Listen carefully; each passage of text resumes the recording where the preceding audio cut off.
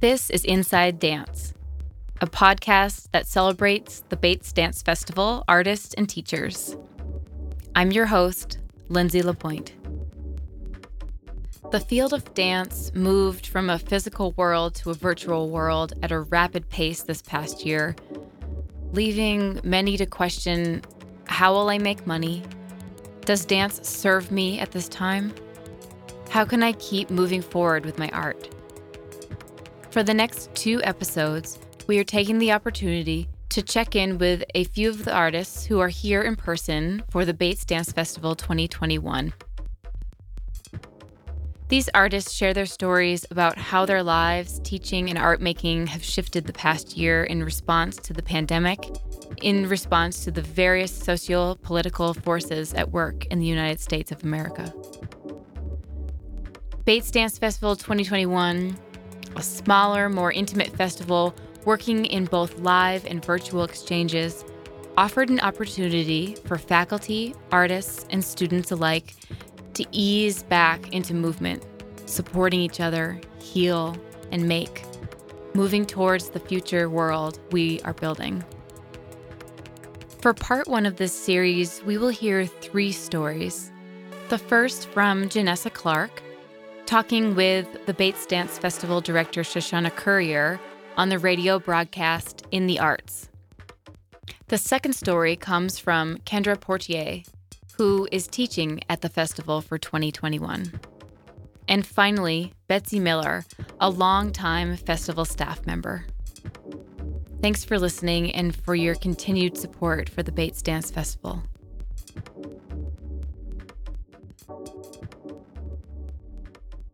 Janessa, you are here in beautiful Lewiston, Maine, to do a screening of your film Communion. Do you want to tell us a little bit about this project?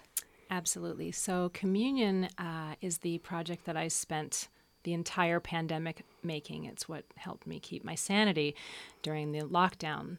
And it began as an experimentation with a fellow choreographer and colleague, Laura Peterson. We were meant to start a live work rehearsal research process, and the lockdown happened. And so we started to devise different ways that we could still be creative together while being in separate spaces. So I asked her to video herself in her apartment doing some improvisation with some scores, and then I would then project them on the wall of my I had access to a private studio space that I could keep working out of. So we did that for a little while. I projected her on my wall and responded to her improvisational prompts. But I was like, I don't know if this is going to sustain me the entire lockdown, not knowing how long it is. So I started thinking, okay, well, I'll send some videos back to her. And then I was like, well, maybe I should just take our videos and see if there's a way, since I'm already working in film, to edit them together and create something. Mm-hmm. So I did some playing around. I used Final Cut Pro. And I did some playing around and layered them, and they kind of looked interesting, and I realized I needed to make a couple of adjustments. And so I asked Laura to clean out her living room and have it completely bare with a white wall, which is so easy in New York because we have ample space, and to wear all black clothing. And I did the same at my space and put the videos that she sent and that I recorded myself into Final Cut Pro and did some different effects to them and raise the contrast, turn them to black and white, and all of a sudden I was able to layer them in a way that seemed like we were in the same space. And so all of a sudden we were able to duet together while apart. And I was so excited about it. I was like, I know for sure there are thousands of other artists trying to figure out how they're going to keep working during this lockdown. And so I made a short list of either choreographers that I had admired or worked with in some other capacity in my former life as a programmer producer.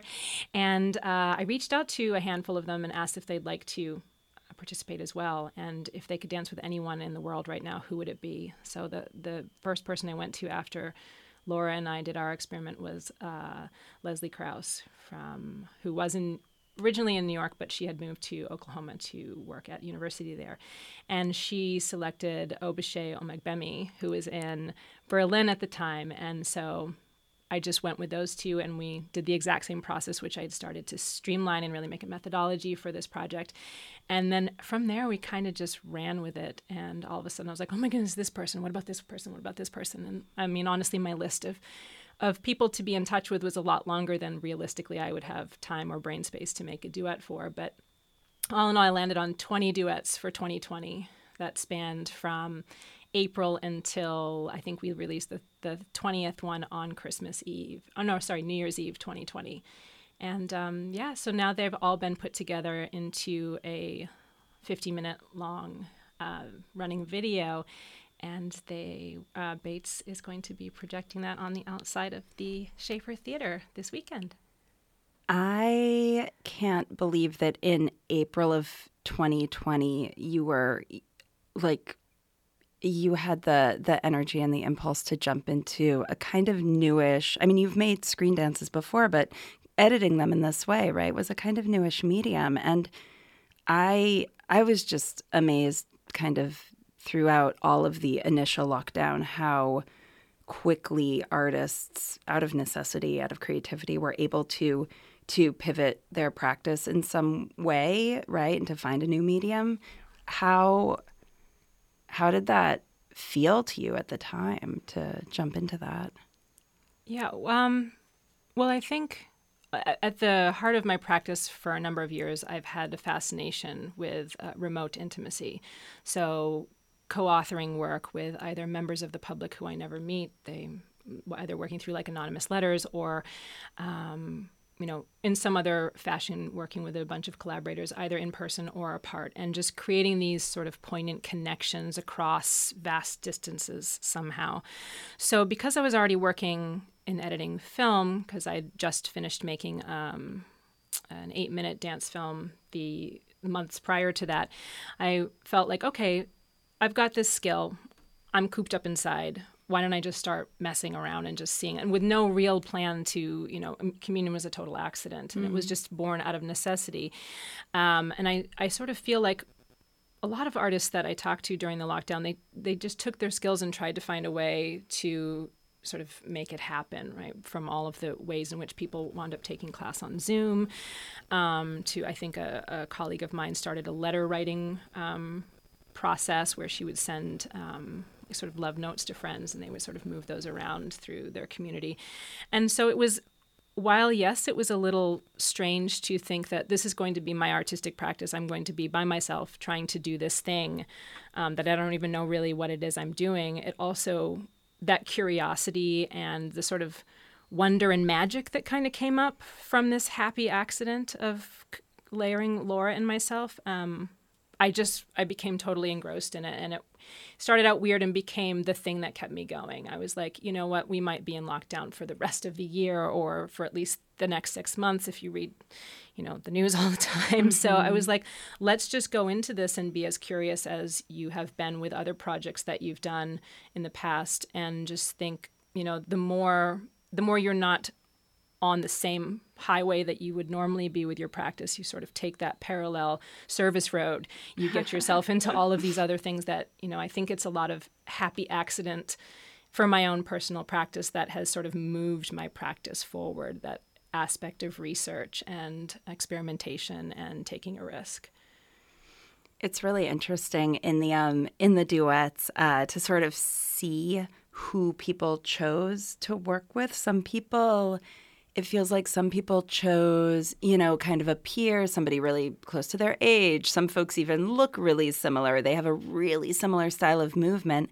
And then some are just really disparate moving styles. I'm thinking of this one duet with Gus Solomons, who Gus was a dancer for Merce Cunningham. Is that right? Yes. And is now just a beautiful elder and mentor and teacher in the field. Dance and royalty. Dance royalty. Gus Solomons, please Google if you have not already, if you're not driving.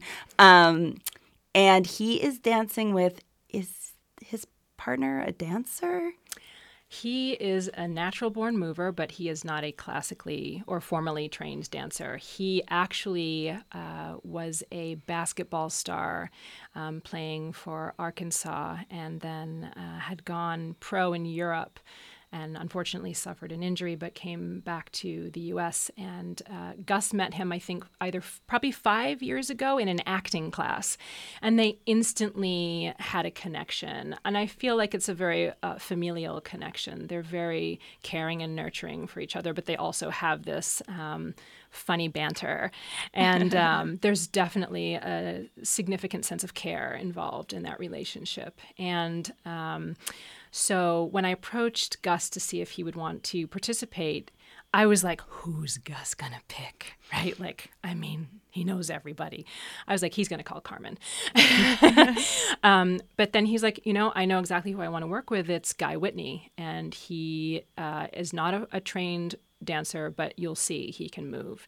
And so we got on a FaceTime call and started to strategize how we would shoot this duet, because it was a rather tricky process with getting Gus's filmed.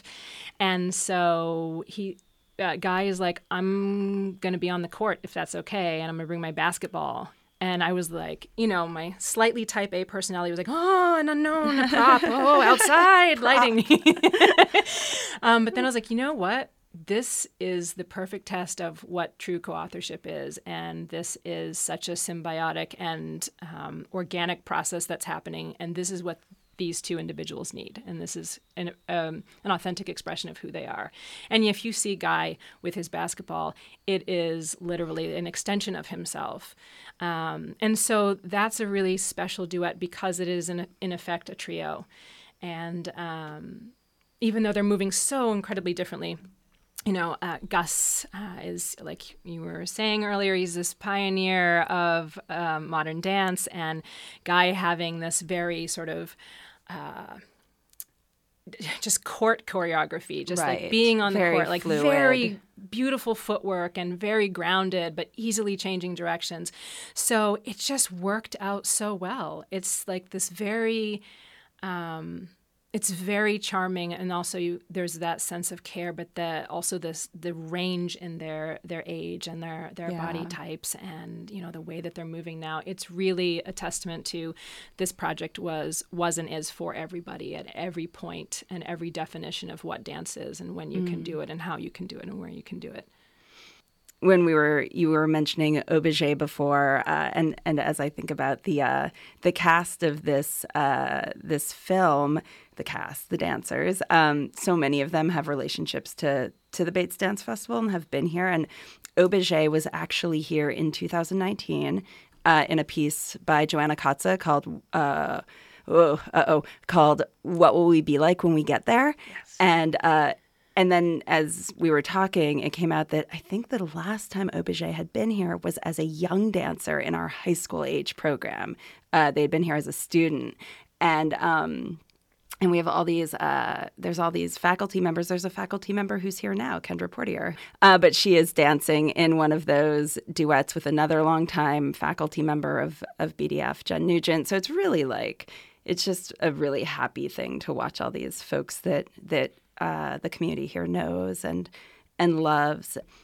So having this sort of smaller festival than ever has been really wonderful and felt really good. And you sent me such a nice text last night. We were at this, on Monday night, we were at the Primo Cubano concert, which was amazing. Primo Cubano is wonderful. So fun. And you sent me this nice text about how we were all together, and it's just really nice to do anything. And I feel that. And I've also felt, I don't know if it's guilt exactly, but something about how hard the last year and a half has been, how hard it's been on artists. And now I'm like, are we just going back to booking shows now? Are we're just jumping right back in, right? Like we're doing deals and we're making tours and we want to, right? We want everyone to work and we don't want to live in our grief forever.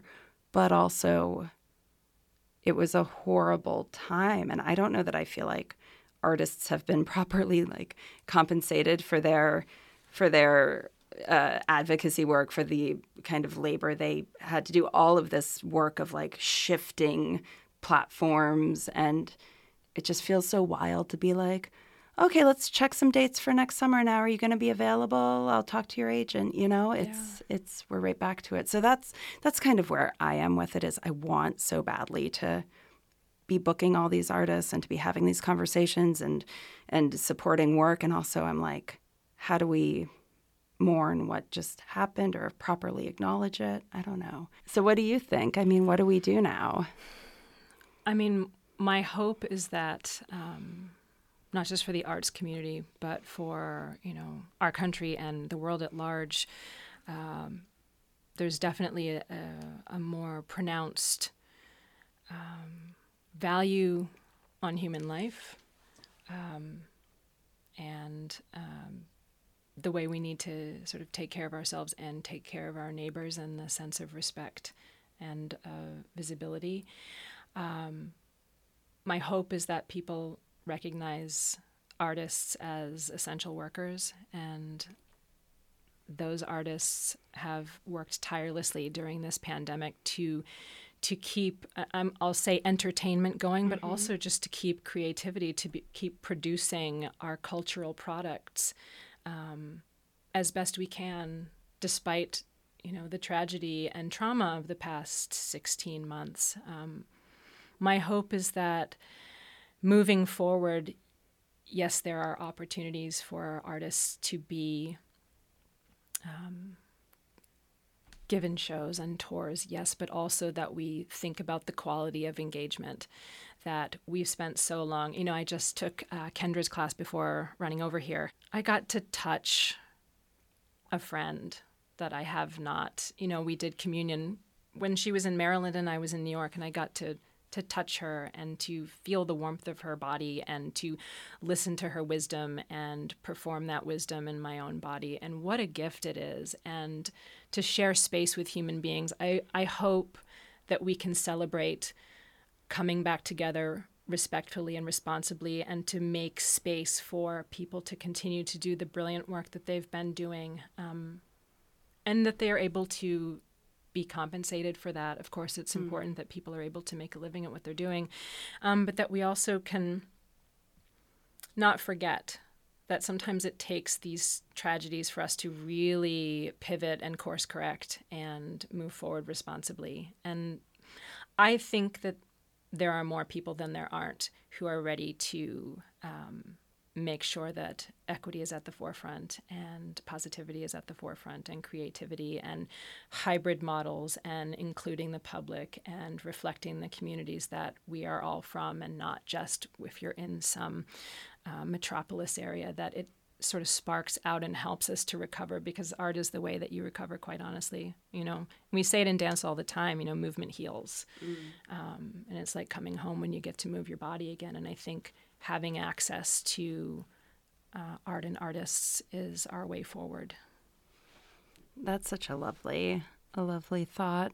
I do wonder, you were just kind of talking about spreading out outside of these, what I would think of as like our cultural urban centers.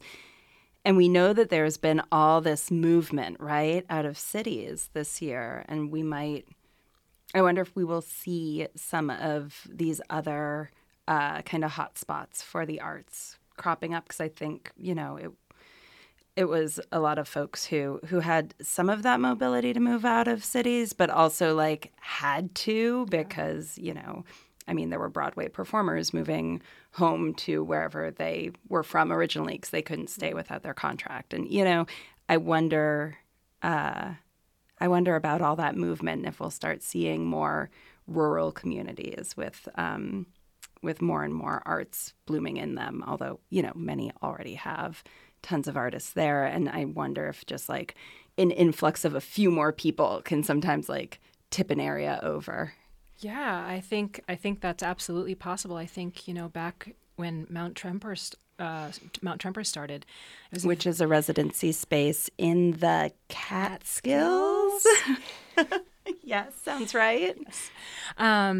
Back when that started, it was a very small community of people that would come to their showings, and now it's a mecca to be outside the city, to go to this creative space that also has an amazing garden and just lots of open space. And they've really created, a sort of fan base, a local community that's supportive, the same way that I think the festival here has lots of support from the Twin Cities.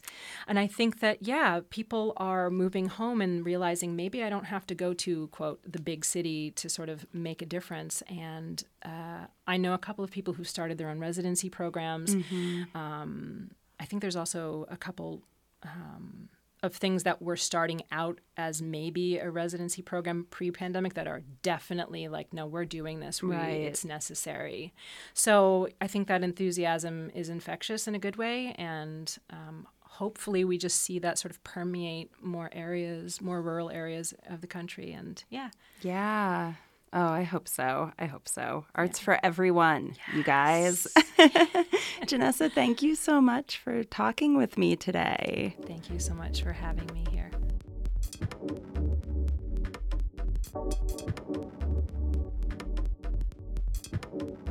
My name is Kendra Portier. I was in Santa Ana, California, working with a youth program that I love and adore. They focus on dance. They provide all these opportunities and pretty holistic opportunities for young folks and their families to be involved in dance. So I was out there making a dance for these young people, making a dance with these young people. And then slowly, day by day, the details of how we needed to kind of adjust in the space shifted. I was there for 1 week and we were, all over the place. We're in proximity with each other. There's no mask. There's nothing like that. And even saying that out loud makes it feel like it was so long ago. And then the second week, we had shorter rehearsals. We had less people, more social distance. And then all of a sudden, I needed to try and take one of what felt like at the time one of the last flights home. So I flew home and right away, everything was different. All of the classes were canceled for the moment. We were given extra time, and luckily this coincided with spring break at the University of Maryland. So we had some time to kind of think about it. We were given a little bit of support, technological support, to kind of figure out how to transition to fully online classes. And true to form, it seemed like dance kind of just did it. I think we're really agile at innovating spaces and considering how that innovation holistically supports the people in classes or our communication, our physical practice. I felt like a lot of the questions that we had were really about access almost immediately and thoroughly. And not that we're able to provide access to everybody. I mean, certainly I was looking at students who had entire dance studio spaces in their homes versus my living room. And then at the other end of the spectrum, folks who were trying to live their best life in some kind of connection to dance in their bathrooms. So I think that kind of spread had us looking at what access means a lot and what space and time mean, and the energy to think, the energy to physically research, the energy to kind of physically recuperate, spiritually recuperate, emotionally recuperate. And then at the same time, I'm an introvert. So there were so many things that I almost felt gruesomely lucky about. I got to be a homebody like I kind of always want to. I got to suddenly spend most of my physical activity walking around in the woods by myself, listening to the same song on repeat or some track that Adam Crawley made, and just kind of diving in and imagining what I wanted to make with it or respond to through it. I got more time to communicate with my family. I'm not a big phone person, and I've become one, especially with my siblings. And so to see that kind of communication happen has brought me a lot of joy and grounding. And then also like the physical practice. It allowed me to dive in and to think about these like really intricate details, to let my imagination proliferate through the body, to kind of construct new imageries or check in with ones that I'd been using for a while and see if they were really doing the thing I needed it to do. And I think that it allowed people to do the same thing. And now they didn't have to kind of negotiate their imagination and their desire to seek sensation and pleasure in the body. They didn't have to negotiate that socially. So very often when we're in class and we're told, you do you, or, really dance it, I feel in myself, and I see this kind of resonate with other people, that there's like this latent feeling of, well, which me do you want me to be? Do you want me to be the version that looks like you or looks like the person next to me? And that kind of like friction can be really rich. And then at other times it can be really paralyzing. So being at home allowed, I think, a lot of people to dive in and to see what was there and not feel like they had to kind of direct it or hold it for the sociality or the collectivity that we're so accustomed to. And I think the first months, even as I fully transitioned courses to the online platform and fully transitioned using remote music to pick up classes, or, this kinds of classes where we just all meet and like get moving as best we can. And that felt like there was a lot of, I think at the time I mistook progress and innovation for joy because it felt good to be doing something, to feel like I can experiment with this particular technological setup and see if that does the thing I need it to do. And then when it did, it felt like, eureka, I did it. And then you could do another thing. And through all of that innovation, I think alongside of those technological settings, there was also an increased conversation around access, around imagination, around pleasure, around these kinds of conversations that have been in the community for quite some time. Many people have written about them. But this time it also felt like in those conversations, the way things become theoretical, this was a big grand return to the embodied, or the practice, and that relationship between theory and practice. And then admittedly, like January hit. And I think by then we'd all gotten so used to Zoom and the efficiency of some Zoom that then the meetings all of a sudden started to become really long. And as we got more comfortable, most of my days were spent seated in front of a screen, which is a first for me. I don't know about anyone else. I noticed a different kind of social anxiety. Zoom makes it so for me personally, I would really try to not have to talk during a meeting, especially in a large group. Which I felt myself kind of distancing myself accidentally from information that I wanted to be part of or needed. And then, a few months later, I think some of those things even slipped even more, because now I missed being able to move big through spaces. I wanted to be around the energy of people. I was kind of sick of being by myself. And you're stuck with yourself all the time. So getting to just dance next to somebody feels like they're inspiring an energetic wave that you can ride or push against. It feels like play. It feels like you get all this new information just because of proximity. And then here we are now at Bates, at PTP. And the months before, I've been so nervous about what returning to a studio would be, especially as a studio space, a festival space, a collective space that I've loved so much and have gotten so much from in the past. I was nervous that I would get here and nervous that my expectations would get in the way. Did I expect it to feel like it used to? Would it? What about the emotionality? of us returning to being social. Did I need to kind of basically go to beginner level social, Kendra? A few conversations a day, yet alone this kind of immediate, like all of a sudden we're all around each other, even if socially distant. It's a whole thing that I haven't been around, and I don't think many other people have as well.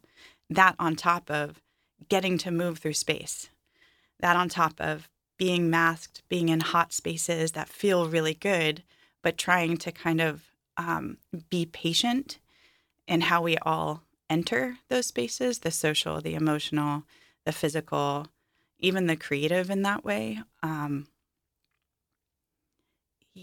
was nervous about the patience and my responsibility for hosting or kind of guiding us through that. And then also, what if I discovered I didn't want to do it anymore? Or what if I discovered I didn't know how to access the things that once brought me so joy? So I think a lot of kind of accidental futuring fear around what it was going to be, how it was going to happen, and how we're going to continue. And I think some of those fears kind of linger. I can feel them tingle in my heart and my throat right now, even mentioning them. And at the same time, this week, I've gotten to see people fly through space. A participant last week took her hair down and just like thrashed, and it was everything. It absolutely reminded me how much joy can just be pushed through the space, can be exuded. And then I started feeling like or reminded about the vitality of what we do, the kind of quality of life that we get to share. And hopefully that quality of life doesn't just stay in the studios, but also carries us into more public spaces, carries us into how we interact with other folks, how we support other folks, how we kind of take up space, how we seek and define our own pleasure, how we define our lives. So I think in a nutshell, that has been this year. And it's been, like I mentioned, so much of this was forwarded by innovation and immediate response, and how like agile you can be in all those ways. And now I'm feeling a different kind of reflection, like the necessary need to really comb through the things that I want to carry with me, and a necessary combing through of the things that I don't. I would like to leave some things in the past, both things that kind of came up through quarantine, and also some of the ways that I think are kind of they're not even subterranean. They almost lace some of our physical practice, such as brutal self-talk. And I'm hearing that more and more as people went into quarantine. I'm hearing that more and more as people come out and are trying to figure out where they are and how to enjoy the things that used to bring them life and what that looks like, and trying to have patience. There's just some real brutality in self-talk. So I've been thinking a lot about that and what we're going to do about that as a field. And there's so many other things that we could also add to that list. But right now I feel very keenly focused on how I'm going to consider that in my own creative and physical, I guess, and personal life. So.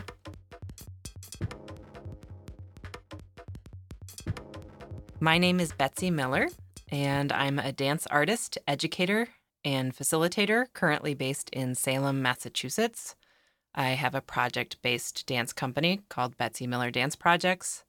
I am also on faculty at Salem State University, and during the summers, happy to be at Bates Dance Festival as house manager and box office assistant. Much of my choreographic work currently revolves around a pretty ambitious project called the American Woman Project, which I started in 2018. That idea came out of a desire to have um a relationship to a project that could evolve over time rather than making a piece and spending a lot of time crafting it and then performing it for maybe a couple of audiences before it gets kind of discarded into the trash can of my artistic history, to have a larger scale project that could move along with me in my career. And so in the American Woman Project, I am traveling around the US and making a solo for a woman dance artist in each state of the country. The solos emerge from the interests and identities of each artist and are informed by their personal histories in relationship to the state of their residence, which, because artists move around a lot, as I've discovered, is not often their birth state. So in 2020, which would have been the third year of this project, I had planned collaborations with 7 artists in various parts of the South.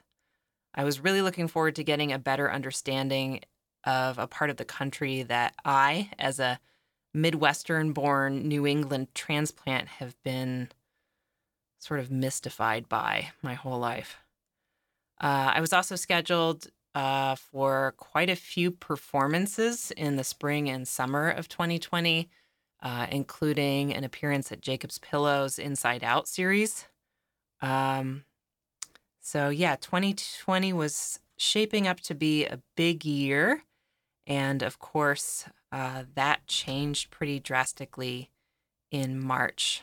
I remember that I was in a piece by another artist, Audrey McLean, and we were set to premiere a new work, I think maybe March 12th, in Boston. And the show got canceled 20 minutes before curtain. And we were sort of evacuated from the theater with sprays of Lysol trailing behind us. And I went home and I started to erase my calendar. And that erasing continued throughout the next few weeks as the scope of the pandemic became clearer. So yeah, I had this ambitious plan to work with these 7 women in 2020, and that shifted pretty dramatically. I did end up collaborating with one of these artists, Kendra Portier, who is based in Baltimore. Kendra is currently based in Baltimore, Maryland, and we decided that we were open to possibly working together over Zoom, which was a very new way of working for me. And so what we ended up doing was scheduling sort of a weekly meeting time. I guess I could call it a weekly rehearsal, although it didn't really feel like that.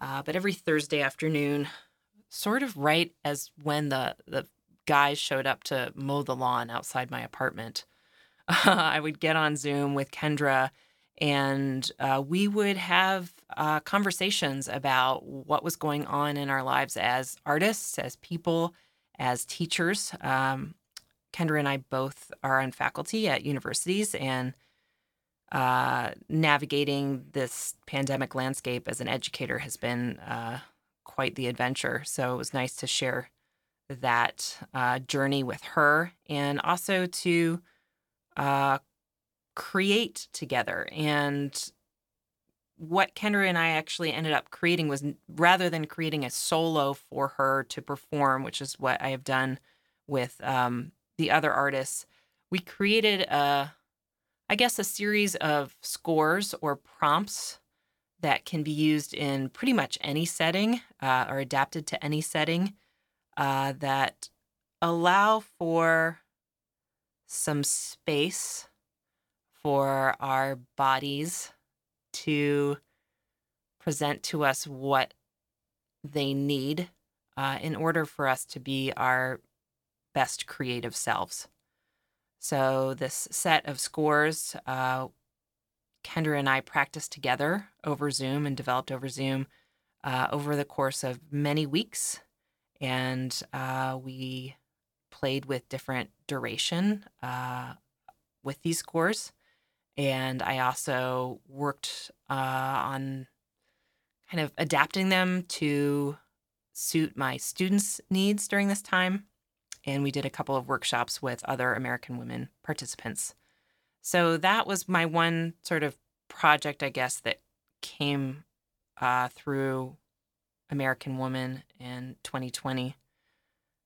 However, I'm really, really happy to be able to travel this fall, 2021, to get back on the road and meet with artists in person to create together.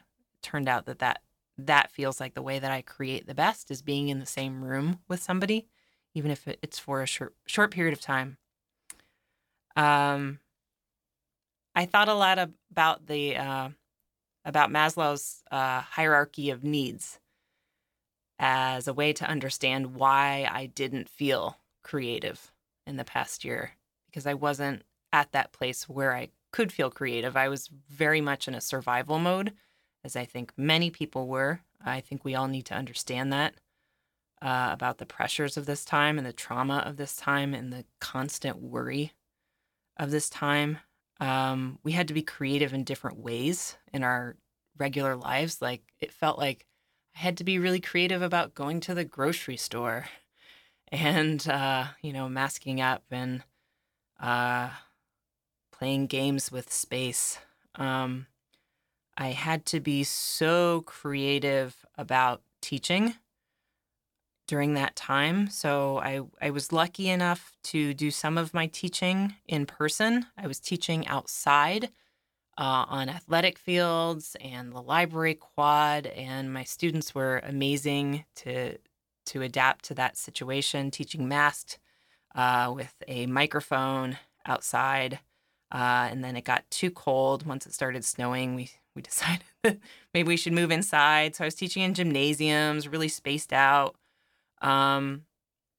really changing the way I teach, because so much of how I teach is based on connection, sometimes physical connection, but always developing a sense of community in the room. And that's really different, a different thing to cultivate during a time when we need to stay away from each other. To make that distinction between staying away from each other physically and staying away from each other emotionally is really tricky. And I had to think a lot about that. And I'm not sure how successful I was with that. I think I'm still too close to it now. But we got through the year. I got through the year teaching, managed to stay healthy through that time. So I'm really grateful for that. I'm grateful that my family managed to stay healthy during that time. And I was also able to devote my energies to some other parts of my life that needed that energy. And I don't think it's necessarily such a bad thing to let your creativity lie fallow for a while. And I feel like, really, I guess I'd say coming back to the Bates Dance Festival and being a part of the community here, that really in so many ways is a family to me, has reignited that creative spark. And I feel ready to make dances again. And that's so huge for me to feel that. So again, gratitude to be able to shift back into that creative headspace. I'm not sure how this time is going to move me forward, but I like to think that I was already moving in a direction that was sustainable for me as a maker, as a woman, as a human, and that I was invested in a project that is about cultivating a way of being for artists, but particularly women artists, that honors the realities of their lives. So I'm going to try to, as I move forward, I'm going to try to be fluid and responsive to the moment in the way that I kind of always have, and understand that the conditions in our lives affect our capacities for art making, and be responsive to that. The work that I'm making is sometimes offering an escape from reality, but is always in response to and in dialogue with reality. And I consider my process, especially in American Woman, to be about how I can give these women artists something that they need when I'm working with them. There's a saying that I've heard for a long time that that the dance field is dominated by women, and it's so untrue. It's populated by women, but women are kind of these often unseen workhorses in this field. And there's sometimes a lot of stuff underneath the surface that is not being cared for, because these are the caretakers. Often these women artists are mothers or mother figures, and I like to be in that relationship to them, to give them something they need as artists, something that feeds them, something that nourishes them. And if I can do that to some extent, I feel like I've been successful. I think that kind of mindset in making work, that it can be a nurturing process and not just an abusive process, which I firmly believe too many artistic processes are. I hope that mindset and creative making becomes more prevalent as we emerge from this really difficult time. And I guess we'll wait and see what happens.